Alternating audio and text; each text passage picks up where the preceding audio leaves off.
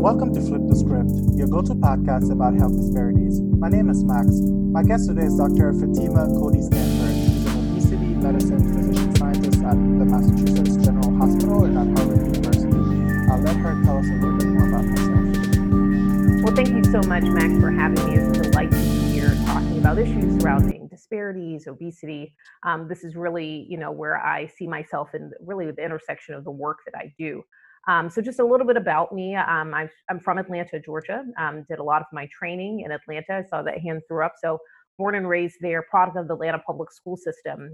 Did my undergraduate and my first master's degree in public health at Emory University in Atlanta. Then worked in public health. I worked at the American Cancer Society, the Centers for Disease Control and Prevention, and then I worked at a rape crisis center for 2 years before going into medical school at the Medical College of Georgia in Augusta, Georgia.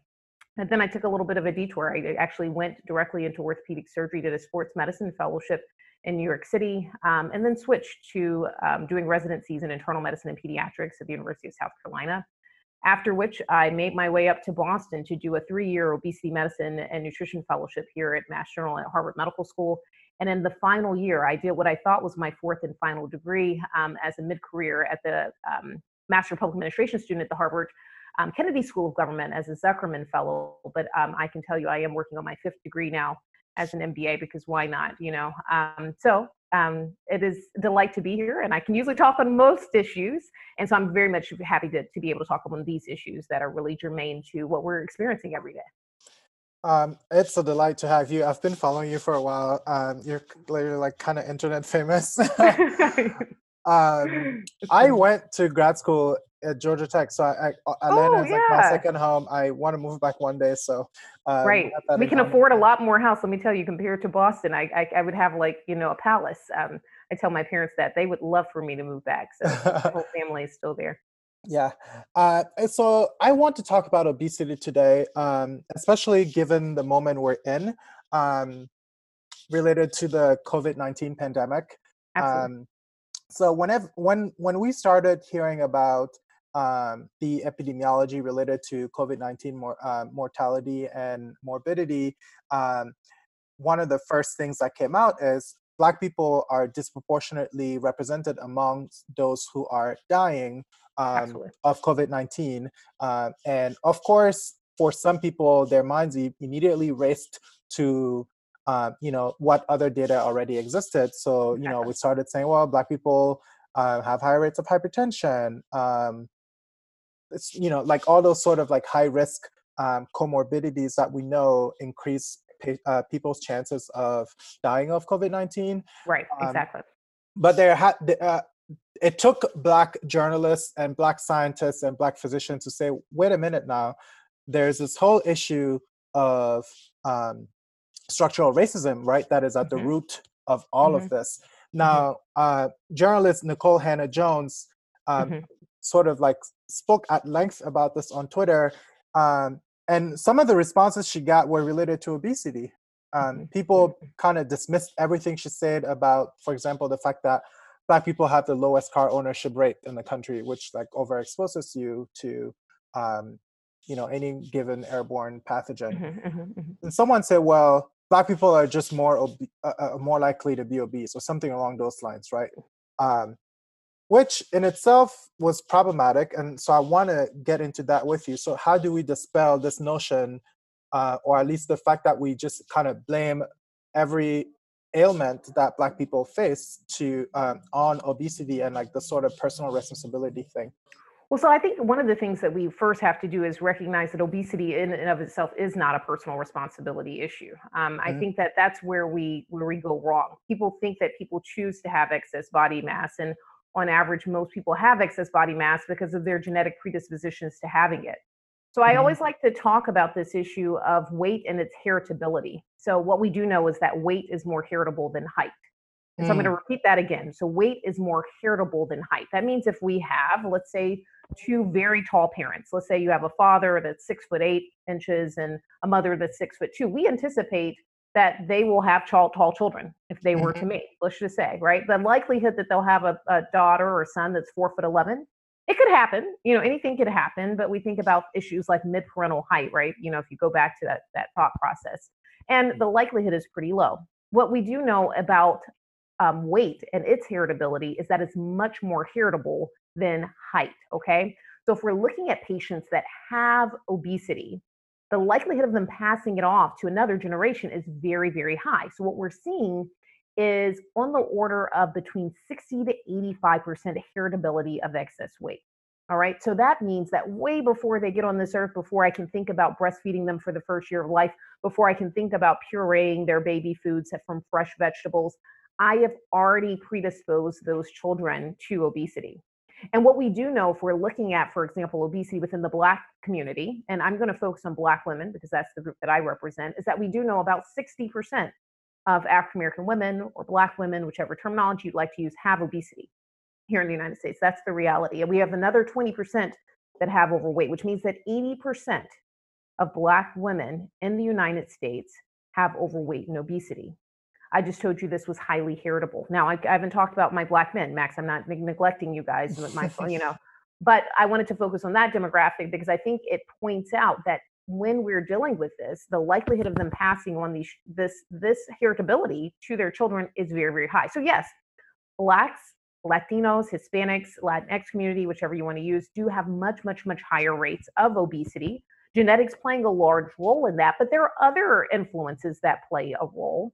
And so we have to think about the genetic piece just passing on from generation to generation. But there are actually large studies coming out of organizations like the NIH that are looking at what we call genome-wide association studies and looking at the difference at the genome level of excess BMI or higher BMIs.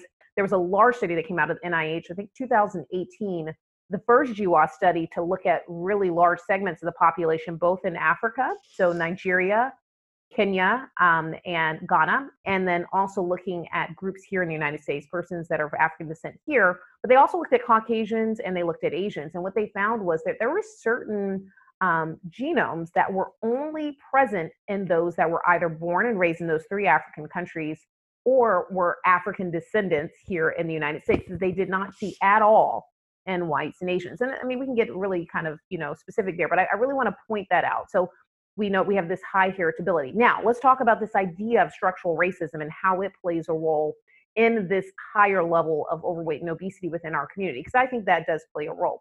What we know from the Jackson Heart Study, which is one of the largest studies looking at persons of color here in the United States, is that patients that experience, or subjects within that study that experience racism and internalize that racism, had on average much higher BMIs than those that did not. I think it's important for us to recognize that when we experience racism, it does cause a stress response, increase inflammation, then leads to increased storage of adipose being fat tissue.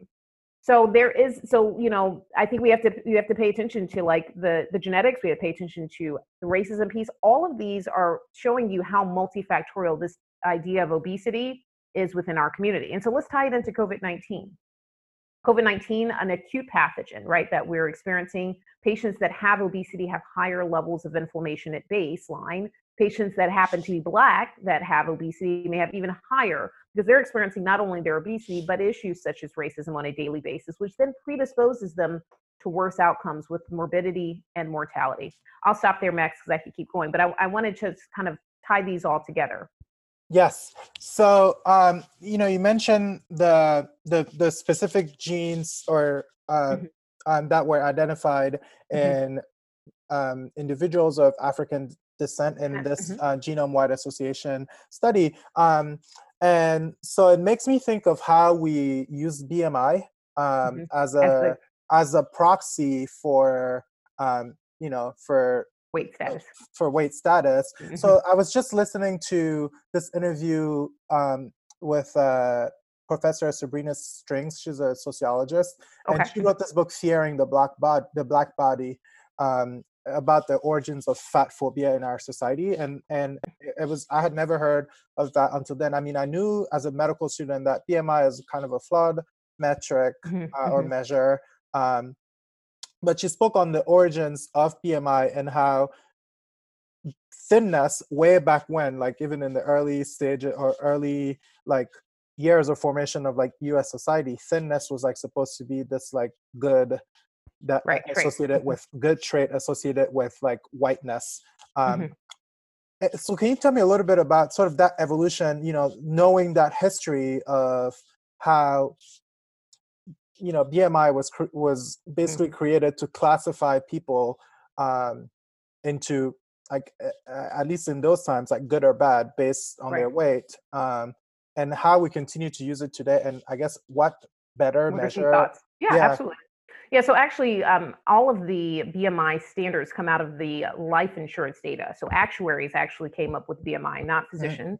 Mm-hmm. So it's important for us to recognize that. And when they did this, they were trying to discern like which groups were easier to insure, right? Which Mm-hmm. groups had seemed to have less medical issues based upon height and weight cutoffs, right? Mm-hmm. I think that obviously BMI is universally used, but there are some flaws, and I talk about this. I actually wrote a paper that was published in the Mayo Clinic Proceedings where I redrew the BMI categories based upon comorbid conditions, particularly hypertension, dyslipidemia, and I looked at Black men, white men, and Hispanic men, and then the same groups for women. What I found was when we used the NHANES data, which is the National Health and Nutrition Examination Survey data, and we look at the current data as opposed to the data taken back from the 50s and 60s when they actually do the BMI charts based upon the Mm-hmm. actuary data, is that we actually, for men, shift the BMI downwards, meaning 30 plus is considered to be someone with obesity. But if you look at those comorbid conditions in men across race and ethnicity here in the US, the BMI cutoffs that actually predispose them to risk actually is all below 30 consistently, interestingly enough. For women, a little bit different story comes out. For Black women, particularly compared to both white and Hispanic women, the BMI curve shifts up a smidge. So actually, to about 31 or 30 for anyone that has dyslipidemia or hypertension. So it shows you that even using current data, that if we're looking at this height, weight, tying in actual disease processes gives you a little bit more accuracy. But let's look a little bit beyond this idea of just BMI. What really matters when I'm looking at the health status of a patient, and it's not just their weight and where they fall, is where that weight is distributed. So this is the difference, Max, between visceral adipose tissue and subcutaneous adipose tissue. And what we know, study after study that have been published, is that for both children and adults, when we're looking at who has higher levels of visceral adipose tissue, which is those that fat that's around the organs that causes metabolic disease, actually is much higher in whites than in blacks consistently across the board. We have lower levels of visceral adipose tissue. We do have higher levels of subcutaneous adipose tissue. That's the tissue, Max, that's typically in the hip, buttock, and thigh region, which accounts for the fact that we are often differently shaped in those regions. And that actually is a little bit more beneficial. So when I'm talking to patients, and my patients can tell you this, I have over 2,000 patients, I never will focus per se on the number on the scale. I do like to get them out of obesity, but I care more about where that weight's distributed. I'm looking at whether it's centrally located in that stomach region, or is it in the hip, buttock, and thigh region. And so I'm measuring every office visit, I'm measuring what's going on in that central region, at the umbilicus, at the belly button, seeing if we're meeting criteria to look at predisposition to metabolic disease and illness like diabetes, heart disease, etc. So I think we have to pay attention to just not the BMI. I think we get fixated on the BMI, and we get fixated on the number on the scale, but it's much more holistic to think about where's that weight distributed, because that will give us more information about the risk associated with that excess fat. Got it. So waist to hip ratio. Yeah, waist to hip ratio, but I would say you don't even have to do that. I literally, if you're looking at ATP3 guidelines, if you're looking at a waist circumference, so measuring at the umbilicus, right at the belly button, that's a good point. If you have a waist circumference of 35 inches or less for women, that's ideal. And for men, less than 40 inches. I would say that that's really as bare bones as you can get. You don't need anything fancy. All you need is a lovely tape measure, cost you about, 50 cents. And then that's where you want to focus your attention. I do pay attention. Like I said, as an obesity medicine physician, I pay attention to weight and weight status, but I pay attention in the context of where it's distributed. Mm-hmm. So, talking about clinic visits, I read this book by Roxane Gay, Hunger, and it kind of rocked my world, right? I read the book at the end of my first year of medical school, where we start sort of like getting into the nitty gritty of like what predisposes you for, insert given high risk condition. Right. And she talks a lot about how doctors basically treat people with obesity, even if they show up for something completely unrelated to their weight. So I think when one of the stories she talks about, I think, twisting her ankle or something like that. She shows up to this clinic, and it is her weight that's being fixated upon.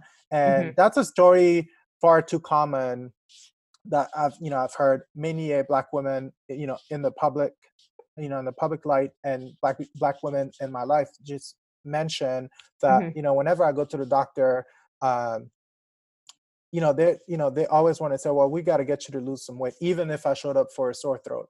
um, it- what I guess what do you say about that issue, right? Writ large, like in medicine, both be it primary care or even like sports injury. So, I mean, you're talking to an obesity medicine doc, right? So, one of the first fellowship trained obesity medicine docs in the world. So, obviously, I'm going to look at weight as an important factor, because I do think that if we can address obesity, then we address the many downstream. We know that at least 100 associated illnesses, most cancers associated with obesity, diabetes, heart disease, arthritis, et cetera. And so, a lot of times, what we as docs do, and part of this is our poor training, is that we talk about the patient's obesity as a personal responsibility issue, like we talked about a little bit earlier. So, oh my gosh, if you just got a handle on this, because you should be doing better with either eating or exercising, because that's of course how simple it is. We know it's much more complex. Then you could do a better job. The problem is we are inadequately trained as docs to care for this large segment of the population. So I talked about Black women and our obesity rates, but the reality is that 42.4% of US adults have obesity. But Max, have you had any education at Yale Medical School where it's directly about the pathophysiology of obesity and actually how to treat the patient that has obesity? That's the question for you. I luckily took bariatric surgery as one of my surgery. But that was just the rotations. bariatric surgery. What about all the patients that don't go to surgery? Fair. No, I mean, like, Yeah. as part of the journal club of the Yeah, rotation, right. we talked about the pathology of obesity. I don't know whether I don't remember whether in the preclinical curriculum that was like a staple. But Right, and luckily, is it in any test you've taken so far? Step no, one, you've taken, right, exactly. yeah. So it's the biggest chronic disease, no pun intended, but nobody knows how to teach it. I actually published a paper in the International Journal of Obesity where I looked at obesity education in medical schools, residencies, and fellowships throughout the entire world over the last 15 years, and no one does a good job. So now you have a patient coming in, ex-Black woman, ex-Black man, whomever, and not me, but most people, you come in and the first thing we think is, oh, we're going to focus on this issue, but I don't even know how to deal with that issue, but I'm going to put that back on you, right? Because you need to be doing something better about that. And then you leave the office, you're like, well, gosh, I had an ankle sprain, and then this person is telling me I need to do something about my obesity, but it's not like I've been thinking about that or what to do. And you feel powerless and you feel angry. And that's the narrative that happens all too commonly because of our inadequate training. What we do need to happen is that you, Max, on day one, begin to learn about type 2 diabetes at Yale School of Medicine, right? You did. It just is what it is. You learned about hypertension. You learned about depression. You learned about a lot of key things. But the biggest chronic disease that we deal with, where I can potentially treat it and get rid of many other issues, we didn't learn. So even someone like me that was vested in doing this work, as I sought this information out in medical school or in residency, I wasn't getting any feedback.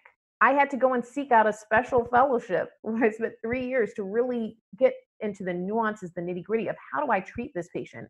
And then what I do now is I go out and I talk to communities, go and talk to other physicians to try to teach them just a smidge of what I know so they can do a better job of caring for their patients. What is the language used when a person comes in for something unrelated? Now, I will say this, Max.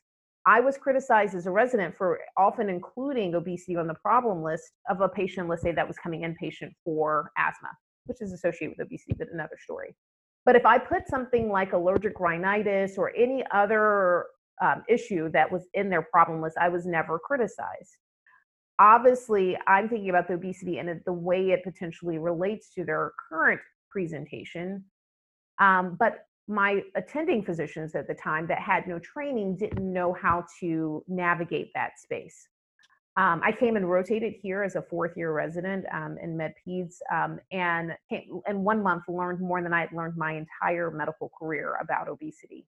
Now, when I went back to South Carolina to take that information back to my attendings, they didn't have that knowledge. And so I felt like I was, in some ways, providing negligent care to my patients, because now I was informed with this new information on this very disenfranchised population in inner city Columbia, South Carolina, that I was not able to use because my attending physicians had no knowledge base to complement it.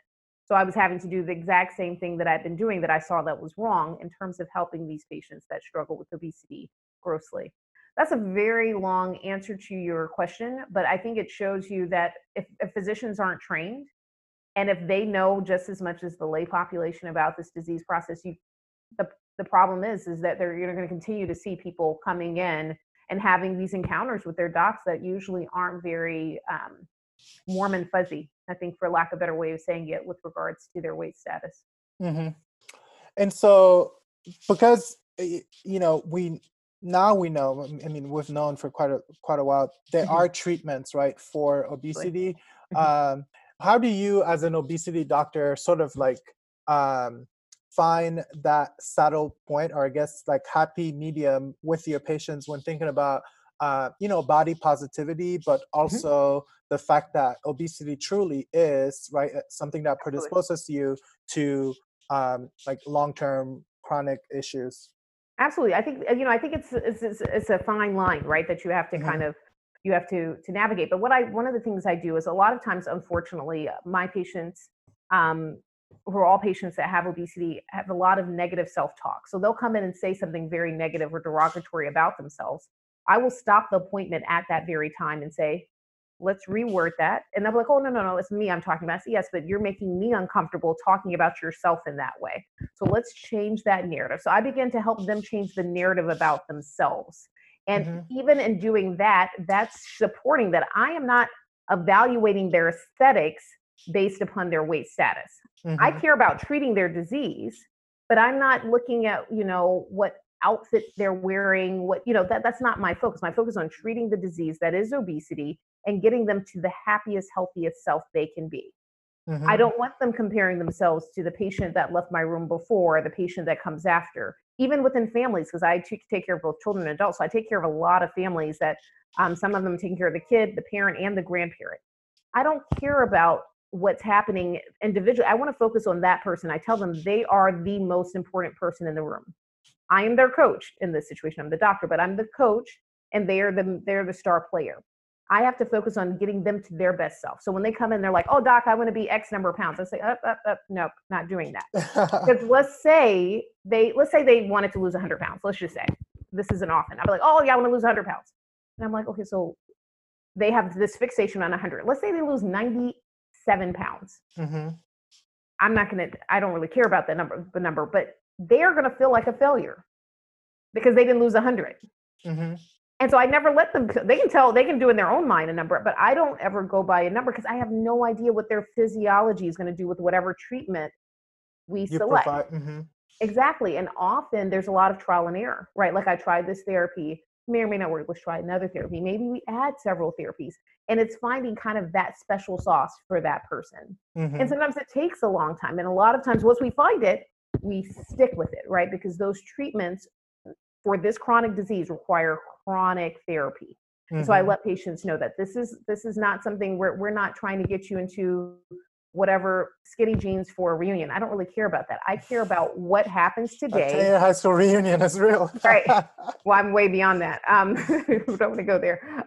But I want to have this narrative continued so that in 10 years, in 20 years, in 30 years, we are talking about sustainability and maintenance of whatever we've accomplished. I'm not going to throw you on the next fad diet. I'm not going to throw you on the next shake program. That's not my goal. I want something that's sustainable over the life course. And so Hmm. I think when you're talking about it in that way, that changes the narrative, making sure that they are thinking of themselves positively, because often we are our own worst critics, Hmm. and changing that narrative every moment that I have, whether it's via telemedicine, whether it's in person, whether it's via a message that I send to them about something. And so I think that that's important for us to to think about when we're talking with patients, when I'm Mhm. talking with patients, is this idea that body positivity can still exist. So I'm going to end with this. Let's say a patient comes into me at 550 pounds and people are like, oh, that's ridiculous, Dr. Timber. Well, that is not uncommon in my specialty. And let's say we get 200 pounds off. All right. So we went from 550, they're now down to 350. Now, the assumption that someone would make if they were walking down the street is, oh, that person needs to do something about their weight, They have no having idea. no idea that they have Mhm. lost 250 pounds. And this is the narrative of several of my patients. I know, I can tell you, wow, I know what they've done. And I acknowledge and applaud the work that they've done to get off 250 pounds and maintain it. It is not for me to say that, oh, at that level, they still struggle and I'm there to support them as best as I can, but maybe their body stops there. I shouldn't judge them negatively because in many ways they have significantly changed their risk factors, even with Mhm. that degree of loss. So does that, hopefully that helps you, Max. No, it Hopefully totally does.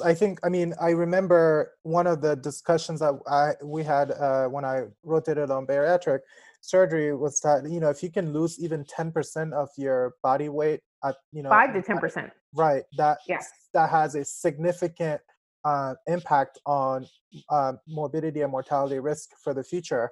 Um, so I want to talk about treatment, but before we talk about treatment, Actually, I have a point, Max. I want to Mhm. interrupt you because Yes. there's a really, really important study that I think that a lot of people don't know about that I always make sure that I bring up. So Hmm. there was a large study that looked at children born to moms and dads pre and post the mother having bariatric surgery.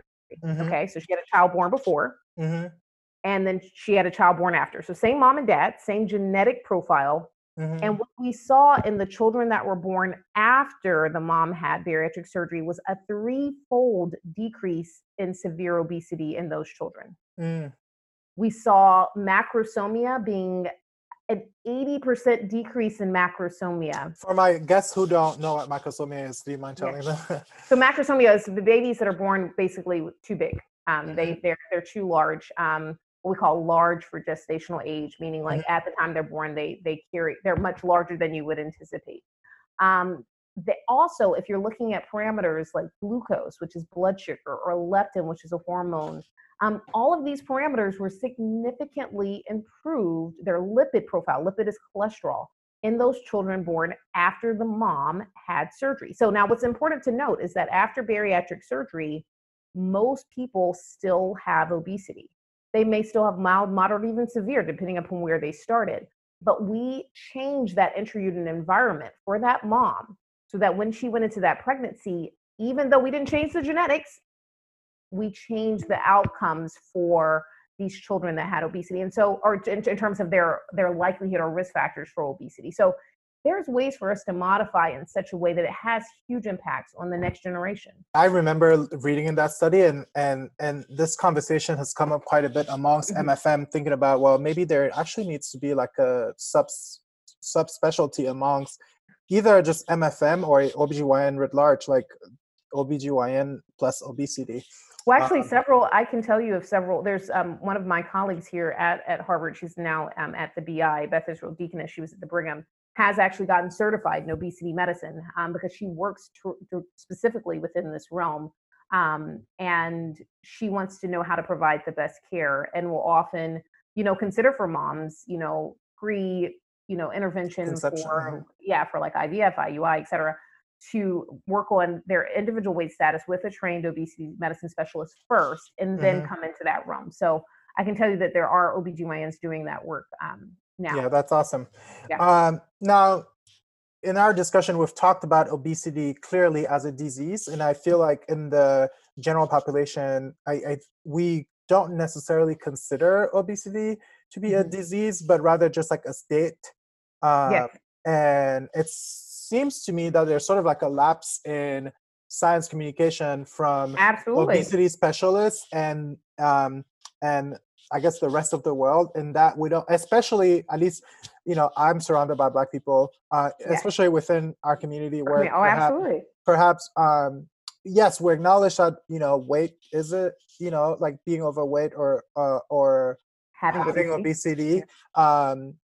is an issue medically, but not necessarily that it is itself a disease. How Mhm. do we sort of like Explain change that. that, right? Mhm. Yeah. Well, I think I mean, the part of the reason why I told you I do countless interviews, and the reason why I really take all of the opportunities, because I have no idea if your listening base will be different than another group. And so when you Hmm. hear this person like me constantly saying this, you're like, what is she talking about? So then people then go and Google me, right? Thankfully, I'm the only Fatima Cody Stanford that exists. And then you happen upon a lecture or a TV show or something I did. And one of the things that actually just came out, Max, I want you to take a look if you get a chance. I'm on PBS. There was a special called The Truth About Fat. It just Oh came out yes. on April the 8th. And we talk about fat as an organ. A lot of people think it's just fat, right? Like it's Right. fat, like you see, like if you clean in chicken, you see fat. Yes, it looks kind of like that, but it actually communicates with the brain. And one of the things I Hmm. talk about in this special is how the brain is really what regulates our weight. Much like how we're thirsty and we decide, oh, let's drink a beverage. And then we don't sit there and like, okay, let me measure. We're going to drink 4 ounces of water until I'm, finished. That's what we do with weight status, right? We try to go measure things and we look at calories, and it's not about that. It's about really listening to what the body's saying, but the brain ends up winning. So the brain communicates with different organs, particularly our fat tissue, our large intestine, our small intestine, our pancreas, our stomach, sends signals back to our brain, Max, to tell us not only how much to eat, but it also tells us how much to store.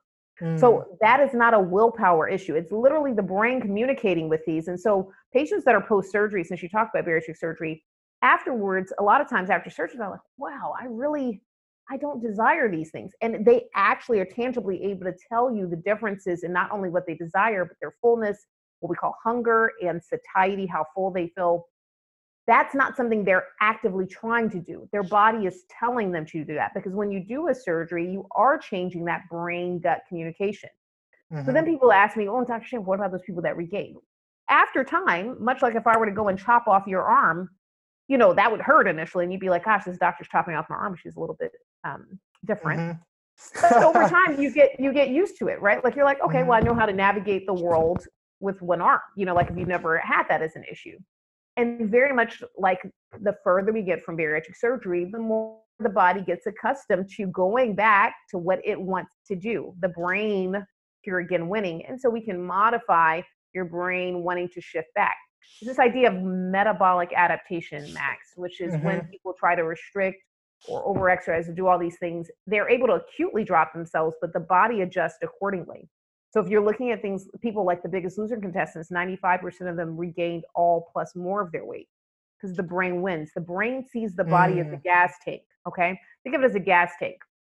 Some of us have the gas tank the size of a big army tank. Like our body wants to defend a weight that's high. So once you've gotten up to 500 pounds, the brain and stayed there, the brain knows that, and it wants to do whatever it can to compensate to get you back to 500 pounds, whether that's dropping your metabolic rate, whatever it needs to do to make it get back there, because it sees anything less than that as not full. Now, there's some people that are very lean. This is obviously a minority of people, and they try to eat to gain all this weight, and their bodies are like, nope, I want to stay here, because their gas tank is the size of a Prius, right? They have like a little bitty gas tank. And so they try to overeat until sometimes they can shift that gas tank up a little bit, but it's not going to be the same as that person that has that army tank. And Hmm. so when people try to lose weight, they're like, oh, well, I'm very successful. And I'm like, really? Are you that successful? Because you haven't maintained it. Their brain is adapting. And so then we come in with treatments, other treatments to help adjust how their brain sees weight. Medications, for example, affect how the brain sees weight. Surgery affects how the brain sees weight. Not everyone needs those, but many people do, to adjust where the brain is. Does that make Hmm. sense? So, Yes. yeah, yeah, So let's talk about briefly. I want to get into treatment and like okay, nuances and disparities and access to these treatments. absolutely. All right, so when we're talking about treatments, and I'm talking about across the age spectrum, we have obviously behavioral or lifestyle modification, which might Hmm. include things like, diet modification. I don't really focus on calories. I focus on how processed the diet is. So I want Hmm. more lean proteins, whole grains, fruits, and vegetables as my predominant sources. Physical activity is more about maintaining one's weight status. Even if you have excess weight, it doesn't often drive significant loss, but it does help us to maintain. I think it's important for us to know that. Sleep quality and duration play a large role in how the body regulates weight. So looking at sleep, looking at medications that we as docs prescribe. A lot of the meds we prescribe cause weight gain. And I'm just going to rattle off a quick list that I usually do really quickly. So if you guys are listening, just kind of check your med list. Lithium, Depakote, Tegretol, Celexa, Cymbalta, Effexor, Paxil, Prozac, Ambien, Trazodone, Lunesta, Gabapentin, Glyburide, Glipizide, Glimepiride, long-term insulin, long-term prednisone, just to name a few of drugs that can cause significant weight gain for patients. So those are things that I want to focus on initially, right? So those are things that we're adjusting whatever is on board and making sure that we're supporting a lower weight status. Now, then we can graduate therapy and begin to think about medications that we actually utilize to treat obesity. These medications mostly act on the brain and act on the hypothalamus and how the hypothalamus is regulating weight. So there's medications. Medications aren't widely used in pediatrics, although I disagree with that thought process, and I do use them for pediatric patients. And I'll tell you why I disagree, is that we have now, the American Academy of Pediatrics has, as recently as October of 2019, came out with a strong position statement talking about the need for early intervention for metabolic and bariatric surgery without a lower age limit for adolescents and children that have obesity.